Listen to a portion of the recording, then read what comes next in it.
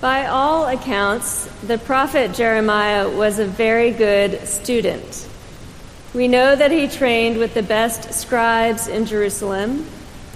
I like to think of him as a seminarian, learning how to call people out for things like greed and unfaithfulness to God or stealing other people's wives.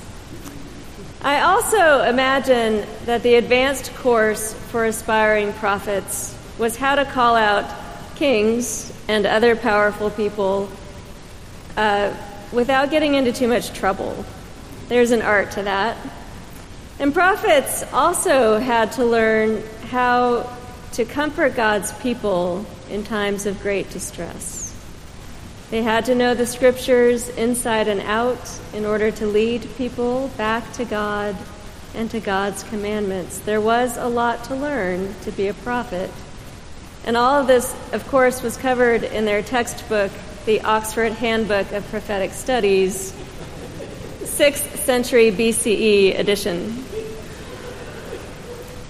Now, perhaps the hardest part of seminary for anyone, including prophets, is learning how to communicate your message. There's an art to speaking difficult truth without turning people off or making everyone mad at you. And that's where the Intro to Preaching course comes in, since every preacher has to learn the basic do's and don'ts in the pulpit. Now, to help you practice, professors often give you a scenario and tell you to write a sermon for the occasion. Even though Jeremiah, according to the scriptures, was a good student, I wonder how he did in preaching class. Because he took a pretty unconventional road with this kind of assignment. Take a look at the situation he was given to preach about. God's people were doing well. They had a benevolent king ruling over them. Depending on who you ask, however, God's people had gotten a little loose in their religious practices, even dabbling in the worship of idols, which God had specifically asked them not to do. And things took a bad turn. The king was replaced with a puppet king by the Babylonian Empire. Soon thereafter, the new king deposed the rightful king, the court officials, elders, priests, artists, and craftspeople. It was a shrewd move to drain cultural, artistic, and religious leaders from the kingdom. They were sent into exile in Babylon, away from everything they knew and away from God's presence in the temple in Jerusalem. It was a bleak time for those in exile, and it was Jeremiah's job to give them a word. If he had been studying the prophet's textbook, there were some standard options to choose from. He could have told them to weep for Jerusalem or for themselves. He could have told them to abandon their sinful ways and make straight the way of the Lord.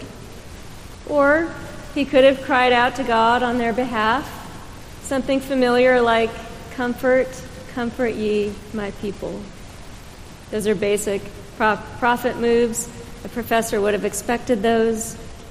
But instead, Jeremiah said something completely new and unexpected to those in exile. "Thus says the Lord of hosts, the God of Israel, to all the exiles whom I have sent into exile from Jerusalem to Babylon. Build houses and live in them. Plant gardens and eat what they produce. Take wives and have sons and daughters. Take wives for your sons and give your daughters in marriage, that they may bear sons and daughters.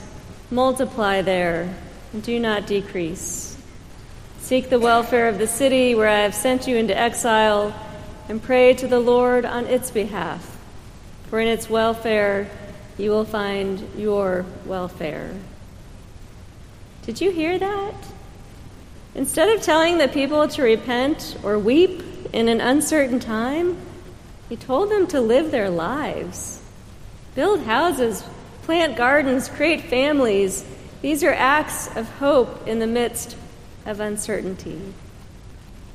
few verses later, Jeremiah will tell them that all will be well in about 70 years. That's 2 generations down the road.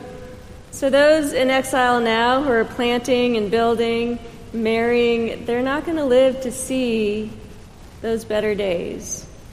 But they must live with faith and hope all the same. I can think of no more beautiful testimony to faith than Jeremiah's advice. His words are powerful today. Now, you and I may not be living in a Babylonian exile exactly, but we have a lot in common with those who were. Like them, we know that all is not right with the world. Things are not as they should be. And with those in exile, we share the profound hope that one day God will return and make things whole again. This is the fundamental Christian hope, born from the same biblical imagination as that of the ancient Israelites. It is the essence of faith, our hope in things not yet seen and a future not yet here. So what should we do in the meantime? Jeremiah tells us to live the beautiful lives that we have been given and make the most of them, to enjoy the good things and to struggle together in the bad, to take care of each other and to work for the good of those around us, and most of all, to live faithfully in the midst of uncertainty. Now that feels powerful to me on a personal level, and I hope it does for you too.